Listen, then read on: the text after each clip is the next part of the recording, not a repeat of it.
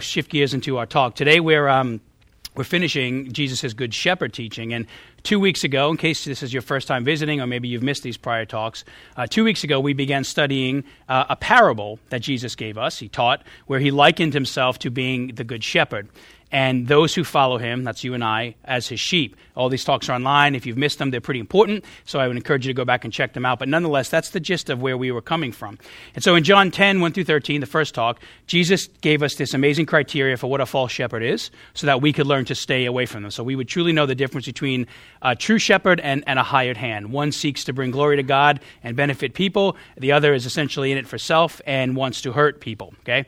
Verses 14 through 30, we learn that one of the promises of the Good Shepherd, again, with the Good Shepherd comes these amazing gifts, you might consider them to be, is his peace.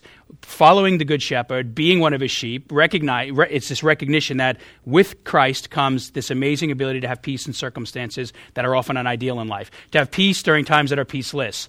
And somewhat ironically, that promise that Jesus gave us was given to us during he's having this conversation, he's teaching on peace while he is surrounded by a group of Pharisees trying to kill him. So there's no theory in what Jesus is talking about. He is literally giving us peace while he is in a circumstance that obviously validates it being robbed from him. The potential of losing your life by stoning is a pretty significant crisis to be dealing with. And so in this chapter, the back end of it anyways, what we're about to see is that the tension between Jesus and the Pharisees, it's about to come to a head. It comes to a head multitudes of time in the Gospel of John, but this is a significant one, and here's why. There's some theological subtext I want to point out to kind of give you the framework of where we're at.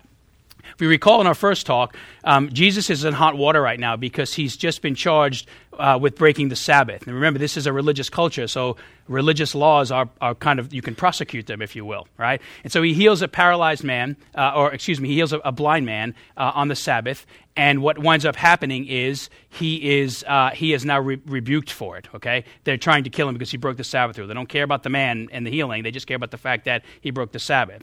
In the verses we're looking at today, based on what we studied last week, there's another charge, a more serious one that is introduced. And up to this point, there's been this kind of rhetoric of blasphemy, claiming to be God. That is an instant death sentence in the first century world. There's been this kind of loose talk about blaspheming God. However, today, Jesus is officially now accused of it because of what he said last week, and we'll touch on it again today. He has proclaimed officially that he is God. He has told the world and the people in front of him that I am the Son of God, I am God. And so he is in real trouble.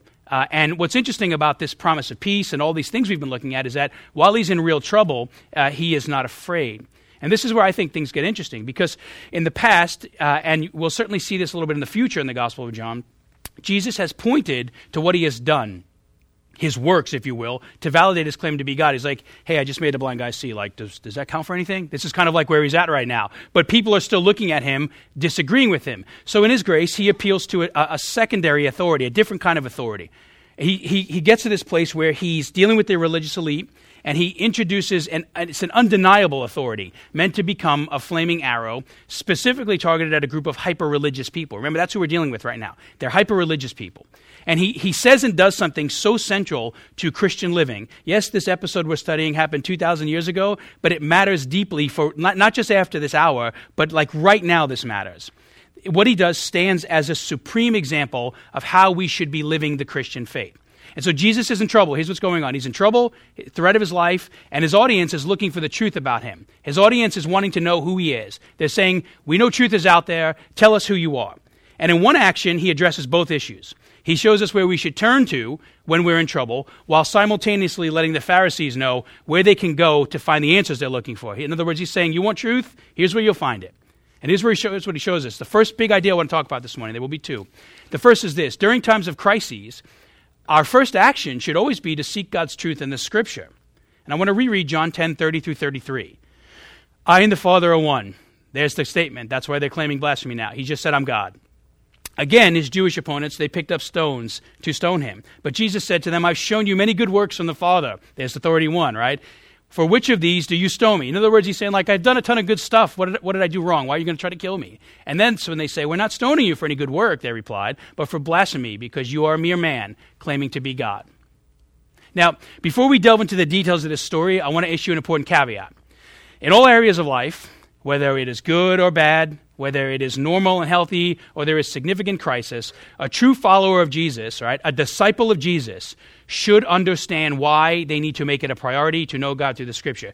This is kind of an exceptional thing Jesus is doing here that is not really exceptional at all. It's especially important to seek God's wisdom in all areas of life, but especially when we are faced with what seem to be insurmountable odds or hopeless circumstances in life. And so just look at what's happening here. Jesus is at the tail end of his teaching about being the good shepherd, which is he's almost forced to give this. It's a response to him healing this blind man on the Sabbath. And furthering the tension, he's just now told the world he's the good shepherd. The mystery is revealed. Here's the good shepherd. The good shepherd is God. I am God. That's how you can track what he says in this chapter. And upon hearing his words, the crowds are ready to kill him. They tell Jesus, it's not the good things that you do that make us want to stone you. Although that's highly debatable. If you look at Jesus' life, one of the real tension points here is that he's quintessentially exemplifying the nature of the gospel. He's disadvantaging himself for the benefit of other people. And what's happening is the Pharisees Jesus is not intentionally trying to make them look bad, but they're starting to look bad. The great Savior who's doing amazing things for the world is essentially outpacing the religious elite who claim to love God. And so they're very angry with him. They're losing their power, their status, their hired hands based on what Jesus has said, right? They bounce when it's easy, or they claim they want to fight to keep what they have, to be able to have control or power. That's not what Jesus is doing here. So they say, we want to kill you, not because of the good stuff you're doing, but because you're just a guy, and you say you're God, and that's wrong. And so if we learn anything from this crisis that Jesus is facing here, verse 33 really shows us that throughout this whole teaching, Jesus is in immediate danger. John tells us the stones were already in the hands. They were at their feet. They were ready to go to take him out when he began saying these things. And so as he's speaking to these crowds, things are very tense. But he is not worried. He's like he always is, pretty composed. And in his grace, he's not defending himself. He's actually responding to their accusations with the intention of correcting them. He's trying to lead them to truth. He's being a good shepherd to people who, let's be honest, are not really worthy of being shepherded. This is everybody's story. So this is what is great about Jesus, is he often shows us his grace when we really do not deserve it. So even the Pharisees, whether we like it or not, they get grace. Jesus is trying to explain to them who he is. He's trying to reveal light to them. And so here's the natural tension point with a story like this. You might be thinking, well, that's because he's Jesus. Why is Jesus unafraid and very composed right now? Why is he able to do this? Well, you say because he's Jesus. Scripture teaches us that he could have called down legions of angels to annihilate his enemies, or with a single word, he could have secured his own safety. We know that Jesus had an endless array of options to deal with the crises before him because he is God, and there are some perks that come with being God, right? Here's what's interesting about this, though. With all those options, he chooses to use a very particular one that is it's as powerful as calling angels down, right? And it's one, though, that there's a distinct difference about. There are options Jesus has in this text that you and I do not have. And that's why I believe with all my heart he doesn't use them. He uses an option to deal with this that you and I have the same unbridled access to. What does he do? Well, we know he doesn't call down the angels and smote the world. He turns to a passage of Scripture, which is something you and I can do at any given time of the day. And we learn something very valuable about Jesus and life. Relying on the Scripture for everyday living is an incredibly common practice in the life of Jesus. And Jesus is God. Okay? So if he's doing it, we should be doing it. In verse 35, his first action when faced with crisis in life, his defense, if you will, is to turn to the Scripture. It's a source of strength and power that he says literally cannot be set aside in any situation. And what's interesting about the word is that we touched on this kind of lightly last week regarding peace, but the word kind of falls into the same idea. The word never promises to remove the problems of life. Like Jesus doesn't go to the word and then all of a sudden, the troubles in front of him disappear. As we see, the Pharisees still want to kill him. Rather, it becomes a source of strength which God can use to give us what we need to persevere through the problems of life. So don't think about the promises of Jesus as like a big bulldozer that just moves all this stuff out of the way. That can happen, and sometimes it does happen. The analogy I like to use, and I've used it before, is consider the promises of Jesus like a Coast Guard cutter. They go through the wave no matter what it is doing. They are strong enough and powerful enough to take the hits of the ocean, and yeah, they might rock a good bit, but the bottom line is at the end of the day, they move through the wave. That's the kind kind of peace, that's the power of the word, is it gives you the authority to get through the crises, not to necessarily have it removed, although I would not discourage you from praying about that. But oftentimes the anxiety that comes with challenges and problems in life, we are deeply anxious because we don't recognize the redemptive value in them, that God can actually use these things to make us more like the image of his son Jesus. That can actually change the way you see these things.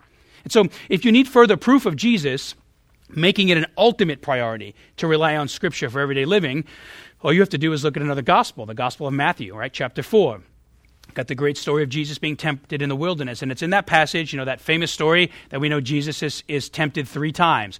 That Satan is trying to tempt him with power and pride, all the things that the good shepherd stays away from. And what does he do? Does he call down the angels? No. Does he use his power to crush the enemy? No. We know we can do all these things. What does he do? 3 times, he turns to specific passages of Scripture as his source of strength for why he should not sin against his Father.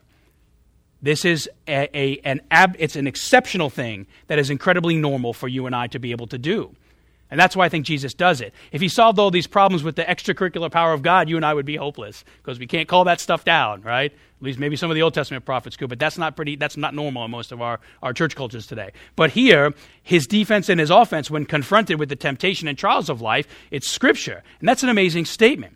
The God of the universe is turning to his own word during these difficult situations. And this begs a very interesting and very practical question. What is it that you turn to when crisis arises? And there are some usual suspects here. I want to name a few.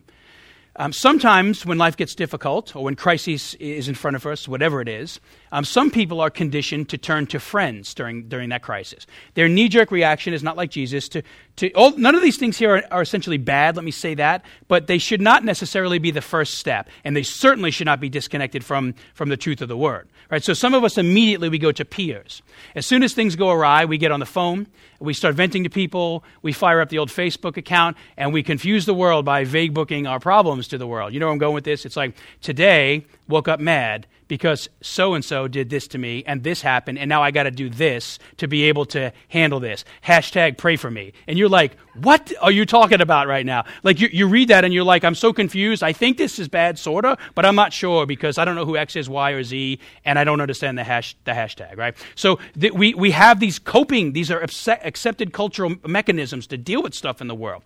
We vague book, or maybe we're explicitly vehement on Facebook, or whatever it is. But nonetheless, this is a way that people deal with challenges or problems or daily issues. And I understand why we do stuff like this, why we, bigger principle, turn to friends, because there is almost always an immediate response. Sometimes when you bring a big issue to God and you're praying, he doesn't like your post and immediately respond. You might bring something to a friend, though, and they'll be like, oh, yeah, that's messed up. Absolutely. Like that's so. And then you're like, yeah, that is messed up. Let's go vague book together. You and I can both confuse the world with what we put on Facebook, right? That's what winds up, it's what happens. So people on Facebook and in your life, they tend to give you immediate responses. Not all of them, but some of them give you very, very explicit and clear responses immediately.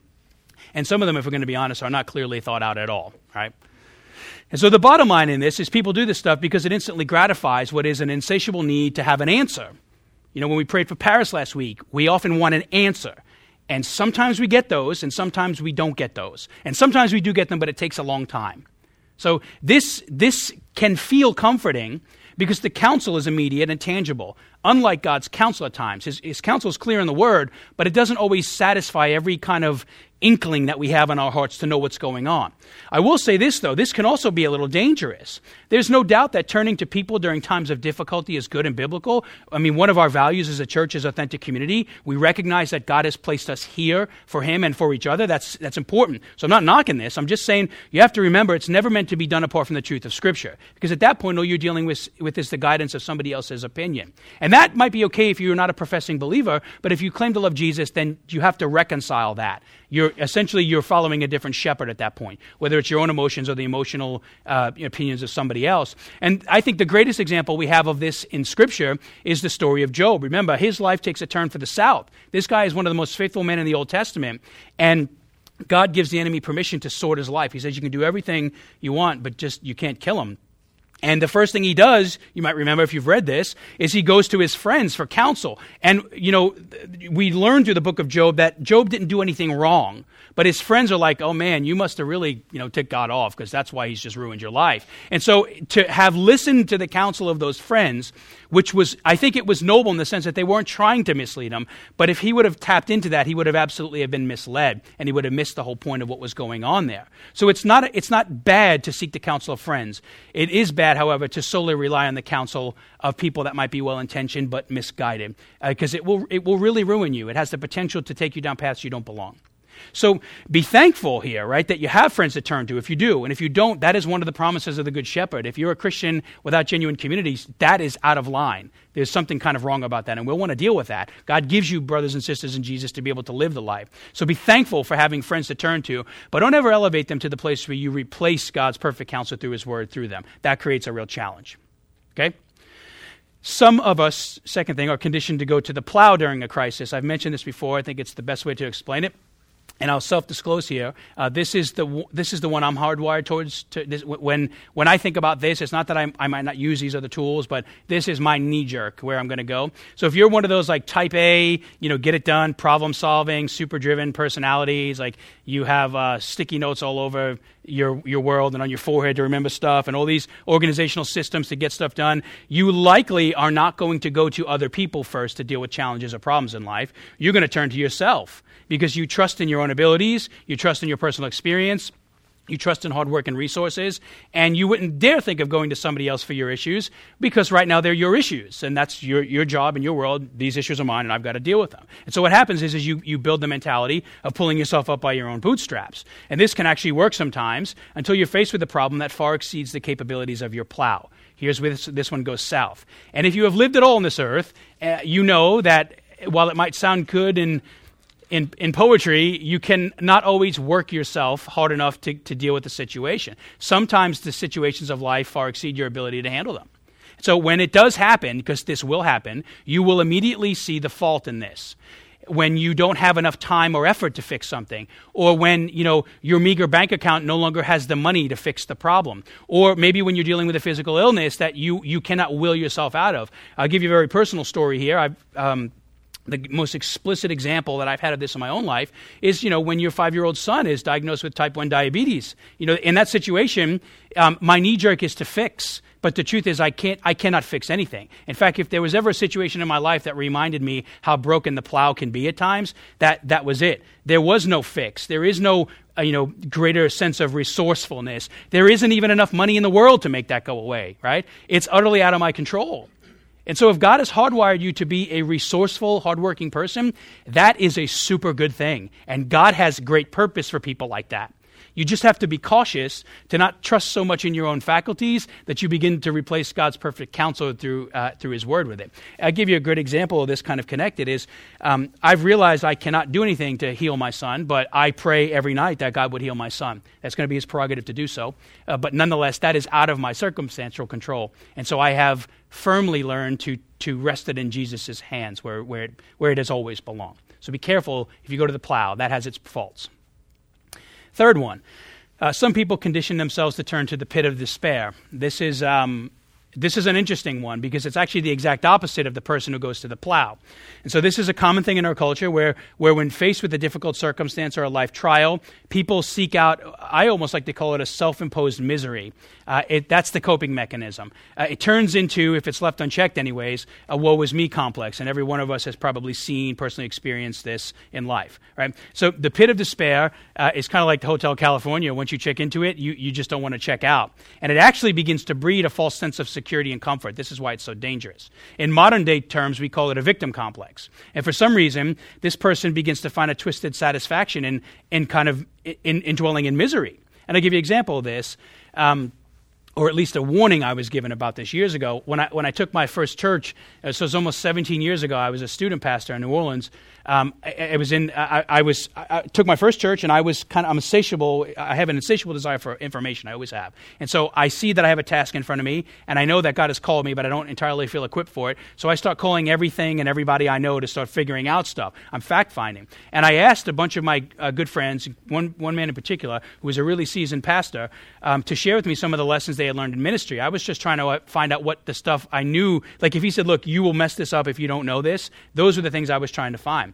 And so he said to me, and keep in mind, this was said in the context of pastoring a church, but this is not hard at all to see how this applies to any area of life when a person is trying to follow God, whether it is in the ministry and mission of the church or in your vocation, your workplace, with your children. All right, this is a universal application, but it was given to me in a specific way. Without hesitation, when I said, tell me what I need to know. What are the lessons you've learned? He said, listen, serving God, it can be hard. And I would say sometimes can is more than is, right? It really can be difficult at times. It's challenging. And sometimes you put your all into something and you maybe the effort you put in, you feel like you don't get a reciprocal response, right? There's all kinds of challenges connected with serving God.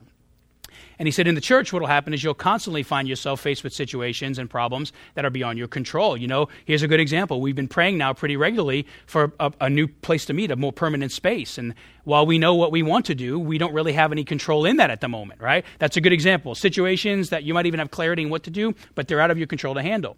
And he said, you'll find yourself dealing with your own life challenges while shepherding the people of God placed in your life. So remember, keep this in mind with your leaders here. You know, everybody's got stuff going on. And and this is why the body matters. We don't want to just, to a certain degree, pedestalize, your community group leaders or your kids leaders or pastors and elders, whatever. Everybody is a sheep. This is where that playing ground has to be leveled. And so we're ministering to others oftentimes while we are needing to be ministered to. That's the reality of the kingdom, and that's a good thing. So when things get hard, here's the potential problem here. When things get hard and you start seeing like or feeling like things are out of your control, it's very easy to start saying, man, my life was supposed to be A, B, and C, but it doesn't look like that at all. Like I planned it this way, but it hadn't turned out the way I expected it to be. Does that feeling kind of sound familiar? That's the battle cry of a person that's about to come into some rough waters. Like I thought it would work out this way, but it didn't. That is a familiar emotional reality for a lot of us. And when he was bringing this up, he told me when it comes to that, when that happens, you're going to be faced with two ways to respond. The first is you can recognize it's out of your control, and you can learn to depend on God. In other words, you can do what Jesus did. You can go to the scripture, which we'll talk about here in a minute, Psalm 82, that's what he's quoting. He goes to the word and he finds authority and power to live based on what God has said about him. Or you can jump into the pit of despair and drown in your sorrows. That's, if left unchecked, what you say is, man, the wave is too big and I am about to get wrecked by it, and then you wind up drowning in the ocean of life. He went on to say many people spend the majority of their days, they stand at the edge of that pit with their toes curled around the edge, and they're just kind of like an inch away from jumping from it. It's like, one more thing and I'm in. One more thing and I'm in. And the reason I think people do this is because sometimes it feels good to wallow in sorrow. It really feels good to kind of, if for nothing less, to validate to yourself the way you feel. And that plays an important role in life. I mean, validating where we are is important. But I would say remaining in a constant state of wallowing, it isn't good for you. And it isn't good for those that are around you. In fact, it can be a poor testimony to others as you tell people about God's power in your life, but then you really have no evidence of it when you need it most. So speaking of turning to God's word in times of hardship, here's an interesting verse that I think it's really good for people that feel like they might want to jump in the pit of despair. It's one that I read a lot, and it's very important in my life. Paul wrote it while he was in prison, and again, he's awaiting execution. So he's writing this while he's like on death row, essentially. Okay, 2 Timothy 1:7-9, he says this, "For the Spirit God gave us does not make us timid, but it gives us power, love, and self-discipline.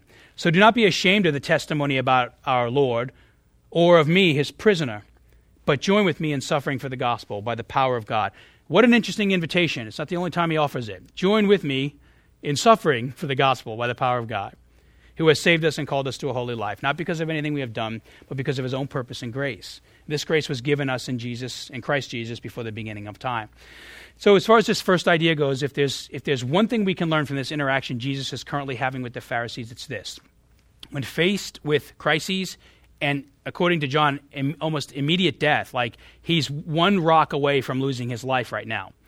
Jesus doesn't cower, he doesn't accept defeat, and neither do any of the other godly men and women that we read about in the Scripture, because they learn to turn to and rely on the truths of God's Word when the world comes tumbling down around them. And that's something that we should do too. And it really does lead us into the second truth that Jesus' life shows us about today. Remember, he's teaching and showing right now. He's not just talking about this, he's also doing this. It's this: don't make the mistake of dealing with the matters of your life without God's word in your heart. And we see this in John 10:34-36. Jesus answered them, Here's where the rubber meets the road right now. Is it not written in your law, I have said you are gods? And if he called them gods, to whom the word of God came, and Scripture cannot be set aside. Key statement. That's essentially what the back end of this talk is going to revolve around.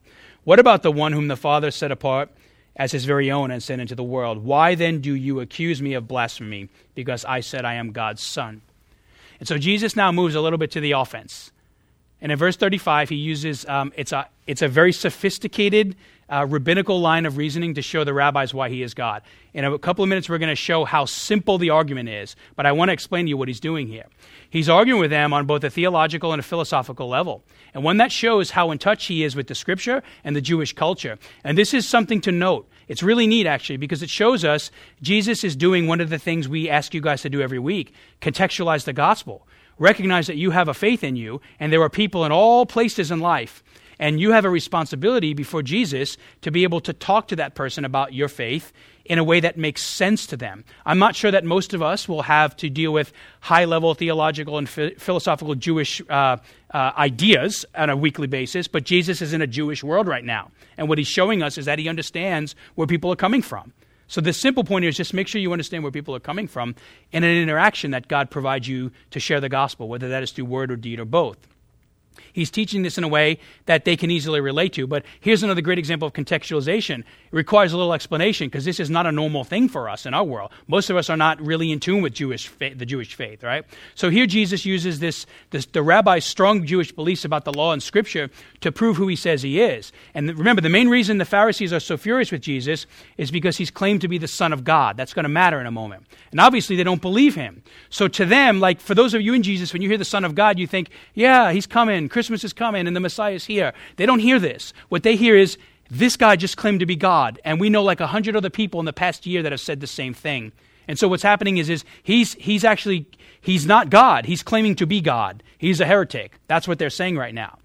He's claiming to be another God. This is a major problem in the first century world because one of the core tenets of Israel, the thing that separated them from the rest of the world, is that they only love one God. They only worship one God. That belief is key to who they are. It separates them from all other cultures in the Near East. And you can see why they're so intentionally concerned about it when they sense it amongst a guy claiming to be another God, a son of God. Their lack of belief here, their inability to see and hear what Jesus is saying, explains pretty rationally why they misunderstood who Jesus was. Because he didn't say he was another God, he said he was God. And so in an effort to get them to see, Jesus quotes a well-known psalm in Psalm 82:6. Where Asaph speaks of a time in Israel's history where men were called gods. And the passage recalls this time where the law, God's self-revelation of himself, the Scripture is given to Israel, and connected to that passage it is taught that when somebody wants to follow God's law with all their heart in the world, God gives them the identity of a son of God. It's like it's that whole like adoption idea that we have in the New Testament. You and I are now children of God when we seek to embody and live out the ways of Christ on earth.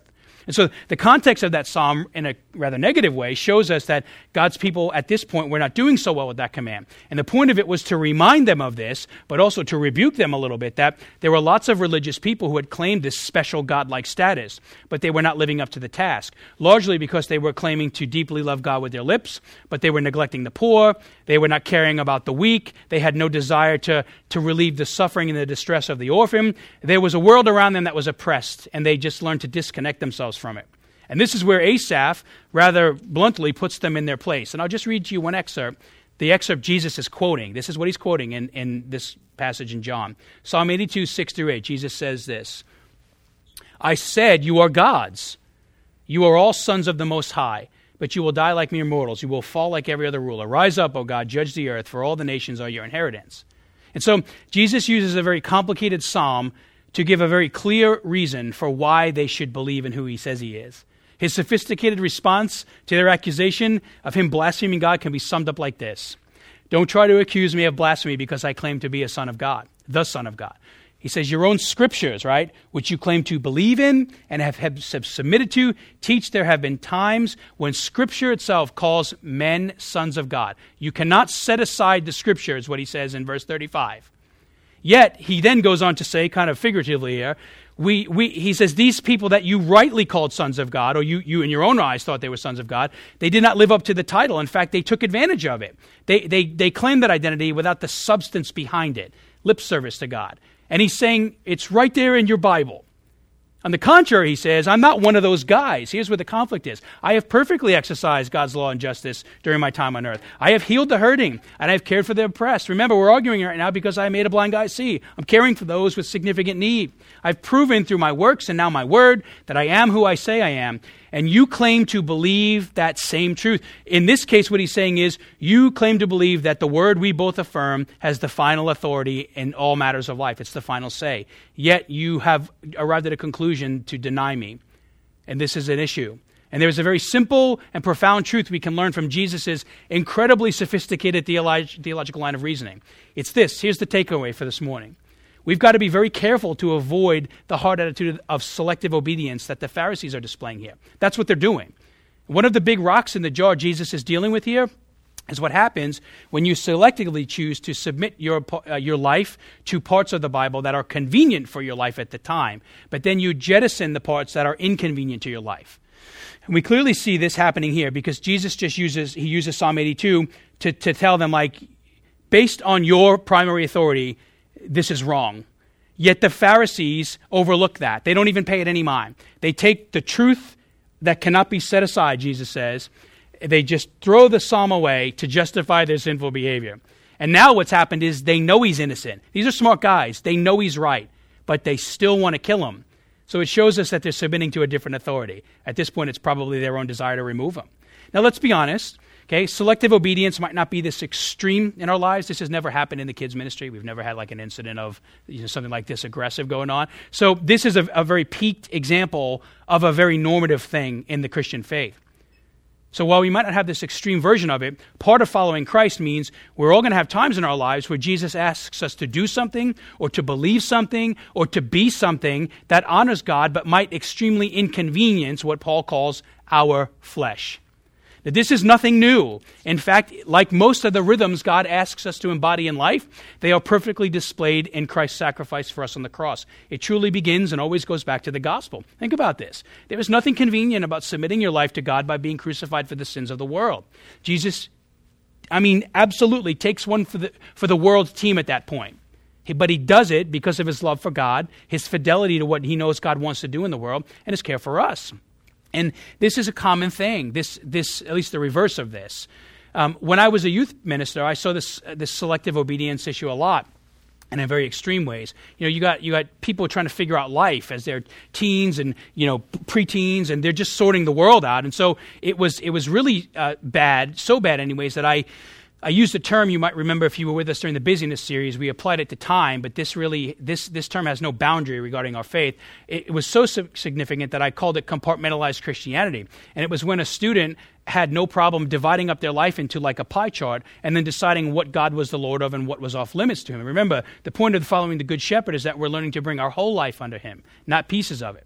And so they'd say things like, whatever their thing was, I'm a Christian, so I don't fight, and, I'm going to be generous, but, don't try to talk to me about, like, my boyfriend or my girlfriend. That stuff's private, and it's none of your business. There's the compartment. Like, all this is good, we can discuss this, but this you may not inquire about. And I'm not even saying me, I'm saying, like, this is off limits to God. Or very common when I was a student pastor was the issue of athletics, which, hear me clearly, I'm a super supporter of them. I've played them most of my life. My son plays them. We're not anti-athletics. We're just saying there is a point where some of these things can teeter on idolatry, where they become more valuable than God himself. When God says, no, my life should shape everything you do, including this, right? So maybe you're here saying, but, they're teens. They're supposed to figure that stuff out. They'll grow out of that. And some of them I'm sure do, but it doesn't take a rocket scientist to see that this leap kind of spans to the adult level too.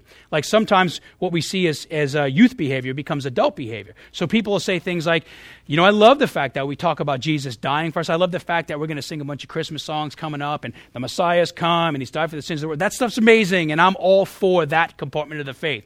But when that compartment of the faith starts getting into the other compartments of my life, when I'm forced to deal with the reality that I'm supposed to be living differently, like my priorities are supposed to start changing. I've got to start living sacrificially and generously with my time and my money and my whole life for the sake of Christ and others. Well, now that stuff starts getting personal, and that is really none of your business. And sometimes we're pointing straight up to heaven when we say that. Now, that's a convenient theology. It really is. It justifies the Pharisees' behavior. It allows us to kind of reconcile in our mind why we can act like this, but the truth is that it's a false one. And think about this. From the very beginning of this, our whole life is the Good Shepherd's business. That's the point of what he's saying.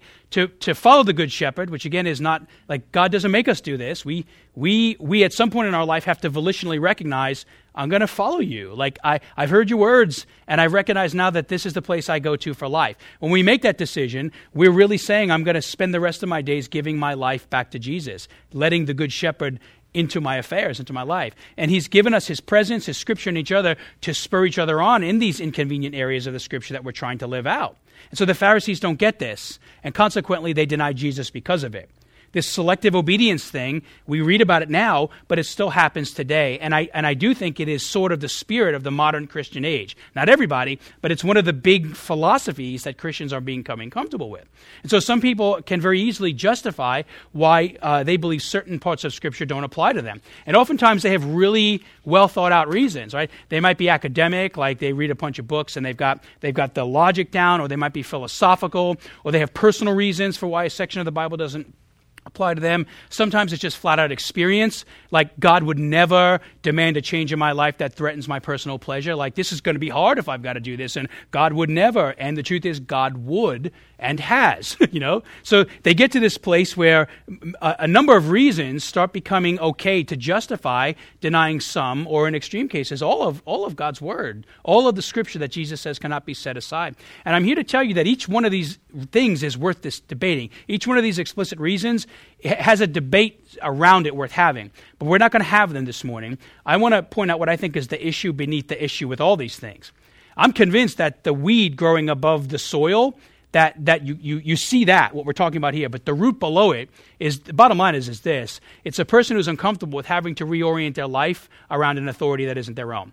Whether it's philosophical or academic or experiential, whatever it is, those all sound good, and there's probably some validity to it. But at the end of the day, the problem is, I got to get to the point where Jesus is the Lord of my life. And to become a sheep, like the Good Shepherd says we are supposed to be, it means that we have to train our hearts for the rest of our days to learn to value his voice above all others, including ourselves. We learn to follow the voice of the Good Shepherd alone. And that means the very nature of this teaching means there are going to be times when our voice tries to shout out Jesus's. This is an authority issue, and it is a real problem in our Western culture. I'll give you another example. We'll kind of close with this idea.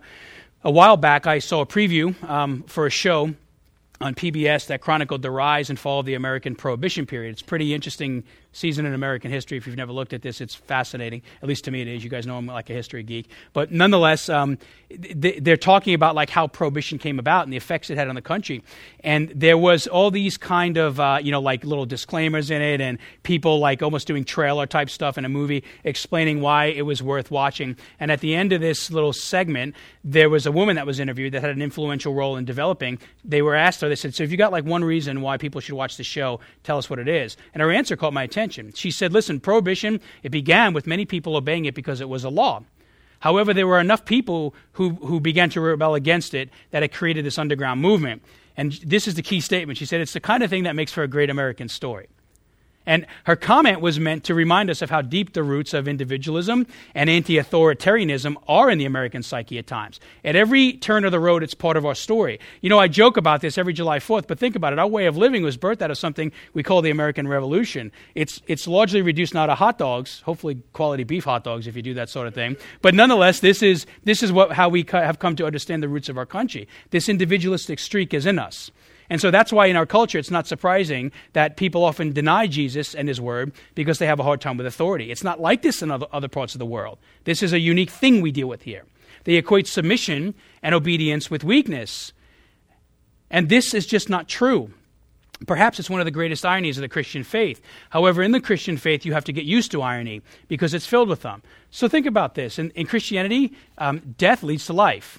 Right? By submitting to Jesus, you find freedom. Weaknesses are turned into strength. Humility is where you find power. To get ahead in God's eyes, you have to put others ahead of you. To advantage yourself in God's eyes, it means you are willing to disadvantage yourself.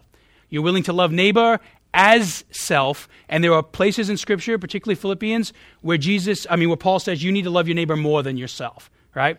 To advantage yourself in God's eyes means you're willing to disadvantage yourself. The wisdom of man is considered foolishness in God's eyes, and God's wisdom is considered foolishness in man's eyes.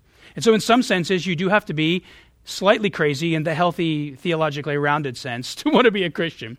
Not the Starbucks guy. That dude's nuts. The Starbucks cup guy, nuts. In case you need an official church position, that's it. He's nuts. If you do the math, you're typically going to do you're going to do things that you might have been told not to do in order to get ahead in life. And when you begin to take the word seriously, when you begin to submit yourself wholly to it, turn to it like Jesus did, strange but good things begin to happen in your heart. Like Jesus, you can stare death and trial in the face, and you are unflinched by them, you are unmoved by them, because his confidence is in a greater power. And so with this in mind, I want you to meditate on this as we move into response time. I want to close with one last truth about the Good Shepherd teaching. It's kind of what ties it all together. I'll be brief, but nonetheless it's important. What we studied today comes after Jesus talking about the shepherd-sheep relationship he has with us. He's taught us that if a sheep is to survive, it has to wholly follow the guidance of the Good Shepherd. And because the sheep is prone to err in all areas of life, which is why the Good Shepherd's handbook speaks into all areas of life. It's why Jesus wants access to every area of our life. So in light of this, I want to ask you a question. Do you think it's coincidental that Jesus, at the tail end of his Good Shepherd teaching, right, John records this incident where Jesus has a conversation with a group of people who are selectively submitting to the teachings of the Scripture, the Shepherd's Handbook, and as a result, they miss the Good Shepherd entirely. They are moving, they're taking what he says and what he's pointing to in print, the written word, and saying, nope, not gonna deal with that. And then all of a sudden we get a group of guys that don't follow Jesus. There is no coincidence in that. You guys are smart enough to see that. The answer to that is very clear. There's a heart issue here with these men he's speaking to. And so this morning I encourage you to learn from the mistakes of the Pharisees. We all can. To give your life to Christ by recognizing what it means to fully believe and submit yourself to the Good Shepherd and his word. Because ultimately his voice has to matter most, more than anybody's voice in life. So ask yourself, when it comes to Jesus and his word, what is he saying to you, and what are you going to do about it? Pray with me. Father in heaven, thank you for this day. Thank you for a week where, although we don't have necessarily a traditional Thanksgiving sermon, we, by implication, I think are given something that we can be very thankful for. Two things, really. First, your Son, and the fact that your Son desires to know us deeply through us interacting with him in the Word.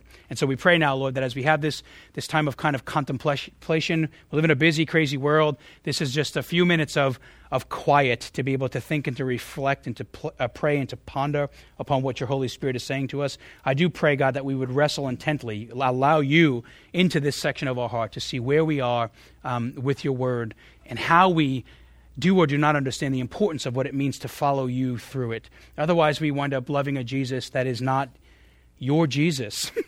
And we know that your Son matters deeply to you. So may we love him on his terms and recognize the incredible tools that you have given us to do just that. Your Son, your Scripture, and your power, the power of your Holy Spirit. Bless this time we have in response. Use it for your glory and for the good of us as we live our lives on this earth. In Jesus' name we pray. Amen.